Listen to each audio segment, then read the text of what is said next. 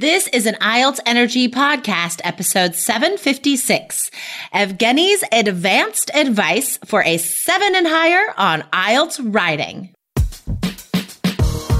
Welcome to the IELTS Energy Podcast from All Ears English with your hosts, former IELTS examiner Jessica Beck and Lindsay McMahon, the English adventurer. With hundreds of Band 7, 8, and 9 success stories, our strategies are the smartest in the IELTS world. Get your estimated band score now with our 2-minute quiz. Go to allearsenglish.com/myscore. Today we talk to Evgeny, a 3 Keys student and this month's Writing Wizard winner. Listen up for excellent tips on increasing your IELTS writing score and dedicating yourself to success. When you need mealtime inspiration, it's worth shopping Kroger, where you'll find over 30,000 mouth-watering choices that excite your inner foodie. And no matter what tasty choice you make, you'll enjoy our everyday low prices, plus extra ways to save, like digital coupons worth over $600 each week. You can also save up to $1 off per gallon at the pump with fuel points. More savings and more inspiring flavors make shopping Kroger worth it every time. Kroger, fresh for everyone. Fuel restrictions apply. Hello, IELTS Energy fans and future test takers. Welcome to the show today.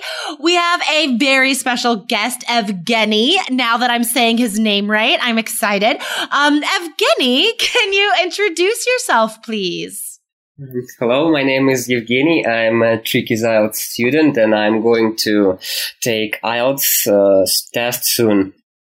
Yeah, very soon, right? In like yeah, a week and a half or something. Yeah. Okay, so the reason why Evgeny is here is because he wrote the winning essay last month, and we're going to talk about his writing and anything else IELTS related that comes up. But guys, do listen in today because oh my gosh, his essay is amazing, and you're going to get some really important tips for getting that 7 or higher in writing. So, Evgeny, tell us a little bit about your IELTS journey so far. Okay, like my first attempt to get the scores that I want was in December of 2018, and that time I got only 6 in the writing part and 7.5 in listening, but other parts were more or less okay. Like I got 8 in the reading part and 7 in the speaking. Then I took it again in March or in the beginning of April, I don't know exactly. I don't remember exactly. And I got 8.5, 9, 6.5, and 8. So, like, I failed the writing part again. But oh my gosh, those scores are amazing. Is that when you decided to get into 3 Keys? Was just because of that writing score? Actually, no, because, after my first IELTS attempt, I started listening this podcast, and I noticed that my speaking skills were getting better and better and better, and I saw that my speaking score was 8 after 7, and I think it happened because of your podcast, and awesome. I was thinking if it helps me with my speaking skills, it have to help me with the writing part of the exam. Totally. Okay, that's awesome. Yay! I'm so glad that our strategies helped you for that second time. That's good. I mean, all of your scores increased that second time. Those are crazy increases. And you know what's interesting to me is this difference between the reading and the writing score. I mean, one would expect those scores to be closer together, I mean, reading and writing are directly connected. So I think we can see from those scores that you do have a very high writing score in you. We just have to bring that out. So after getting into the course and really focusing on writing mostly, I'm guessing. Have you discovered anything that like you think was holding you back from that 7 in the past? Yeah, for sure. Like the main problem that I faced is the task response criterion, because it's crazy. Like if you are not an examiner, you are not able to know what the examiner looks for writing your essay.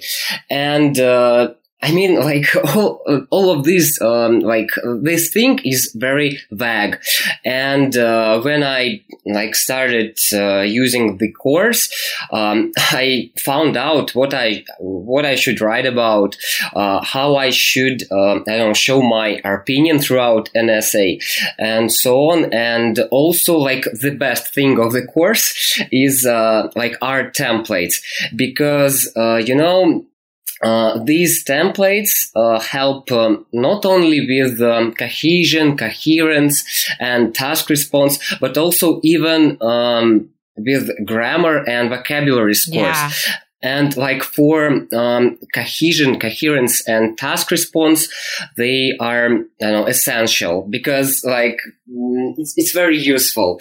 I mean, recently I watched a webinar from IDP, and the examiner talked about task response, and when I listened to her, I just realized that we have everything in these templates, so we don't need to make things up. Yeah, we have everything already. Yeah. Totally. Yeah, I love that. I love that observation. That's completely true, right? Because after being an examiner for so long, I mean, I basically memorized all the scoring system because I stared at it for millions of hours and thought about it for millions of hours. So that's where all the advice comes from. All the sentences and templates and everything, it comes directly from that score. And like Evgeny's saying, if you're not an examiner or you don't have access to an examiner's knowledge, it's impossible to know about task achievement, task response, and also to a large extent, cohesion, coherence, right? The examiner's looking for such specific things to give you good scores in those categories. I mean, vocab and grammar, awesome. Read a lot, that's how you can improve your vocab and grammar. That's up to you. But the other two scoring categories, you really need to know what the test needs. So let's talk about your vocabulary, Evgeny. Evgeny, because your vocab's amazing. And I would think that you have done a lot of work on this yourself. How have you been able to reach such great vocab? First of all, I read a lot. I mean, I read books, I read magazines, and also I try to fulfill all of my spare time with English. I mean, I watch shows, films, I listen to podcasts, I talk to native speakers, and every time I do something in English, I found new vocabulary. But also, I mean, I think that the best thing to improve your vocabulary is to write essays, because when you write essay and then check it, you can see which words you use too often, and you look for synonyms and so on. So I think this is the best thing to improve vocabulary. Totally. Yes.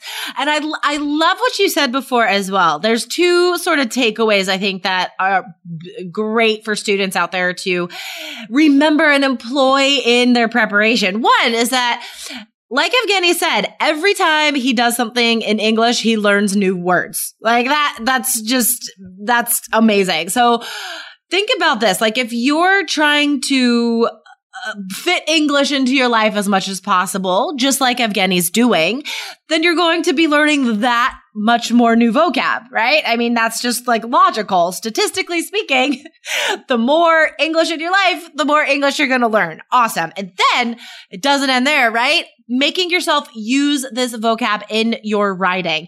And still, guys, like if you're close to your test, you need to be timing yourself. Of course, you can't use the dictionary while you're practicing, but after that 1 hour is finished, keep going, learn more, use the thesaurus, use the dictionary, make sure that you are still improving your vocabulary the whole time. So if I could just read a couple sentences from your essay, it's so good. So the question last month, guys, was, nowadays, many young people leave home at an early age to either study or work in another city. Do you think this has more advantages or disadvantages for young people?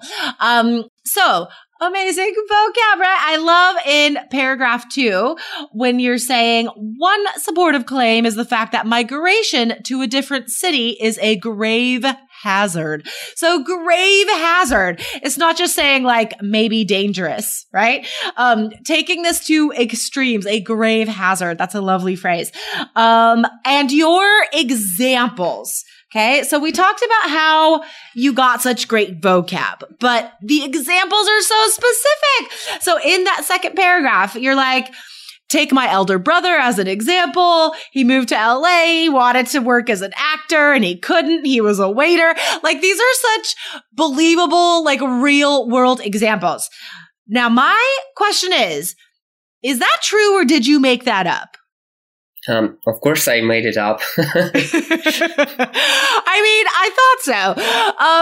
Is that difficult for you to come up with specific examples like that when you're just making them up?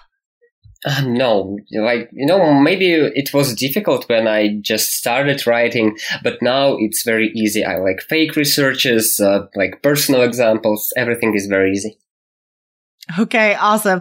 Why? Is it just practice? Like how? Because I know a lot of students out there would love to be able to invent stuff this easily, right? Because you have to be quick on the exam. You have to come up with specific ideas really fast. So how did you get your brain to do this easily?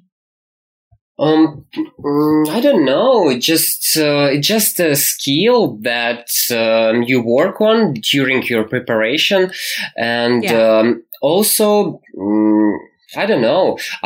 I know templates because like templates have examples of these instances. Yeah, so I can use them. And again, like when you read a lot of magazines, these examples come to your mind easily. I mean, for example, in the winning essay, I wrote about leaks of information, about like different scandals with the Democratic Party in the United States. So I just knew it because I read it before, and it was easy. But as to like personal examples, it's I don't know, just super easy. I think it's just you should know how to do that. You can do it on the exam, and that's all. Just nothing else. Yeah. Okay. I love it. Yeah. So the essay that I was reading from actually was something you sent me before. It wasn't the wizard essay. Thank you for pointing that out. But they were both amazing. Okay. Exactly. So the more you read, the more ideas get into your head. And it's not just that. So what Evgeny said before that is also something to note, guys. When you have templates, when you read model essays, then you see how other people come up with examples, and you could develop your own example strategy from that. Say, for instance, like, okay, in paragraph 2, I'm always going to use a personal example. In paragraph 3, I'm always going to like talk about a famous person.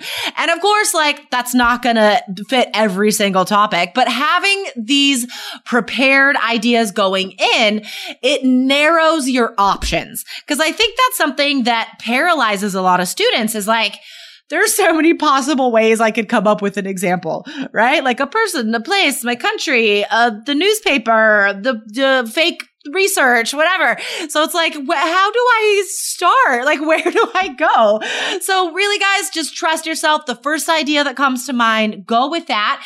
And also try having a template like this where you're like, okay, I'm going to use this type of example in paragraph 2 and this type of example in paragraph 3 and see if that cuts down your time.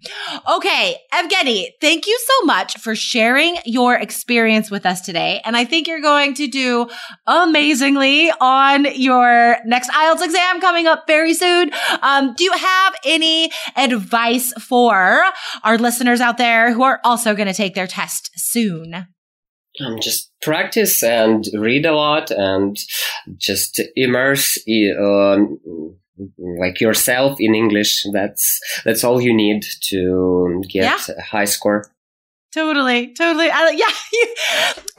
you make it sound so simple, but it can be that simple. And it's not simple. It's a lot of hours. It's a lot of work to do what he just said, but that's it. That advice is perfect. And guys, if you are ready to get into the course and dedicate yourself to increasing your IELTS scores, we guarantee that 3 Keys IELTS will increase your scores. So go right now, guys, to allearsenglish.com/basic. Or if you want classes with a member of our team, go to allearsenglish.com/coach.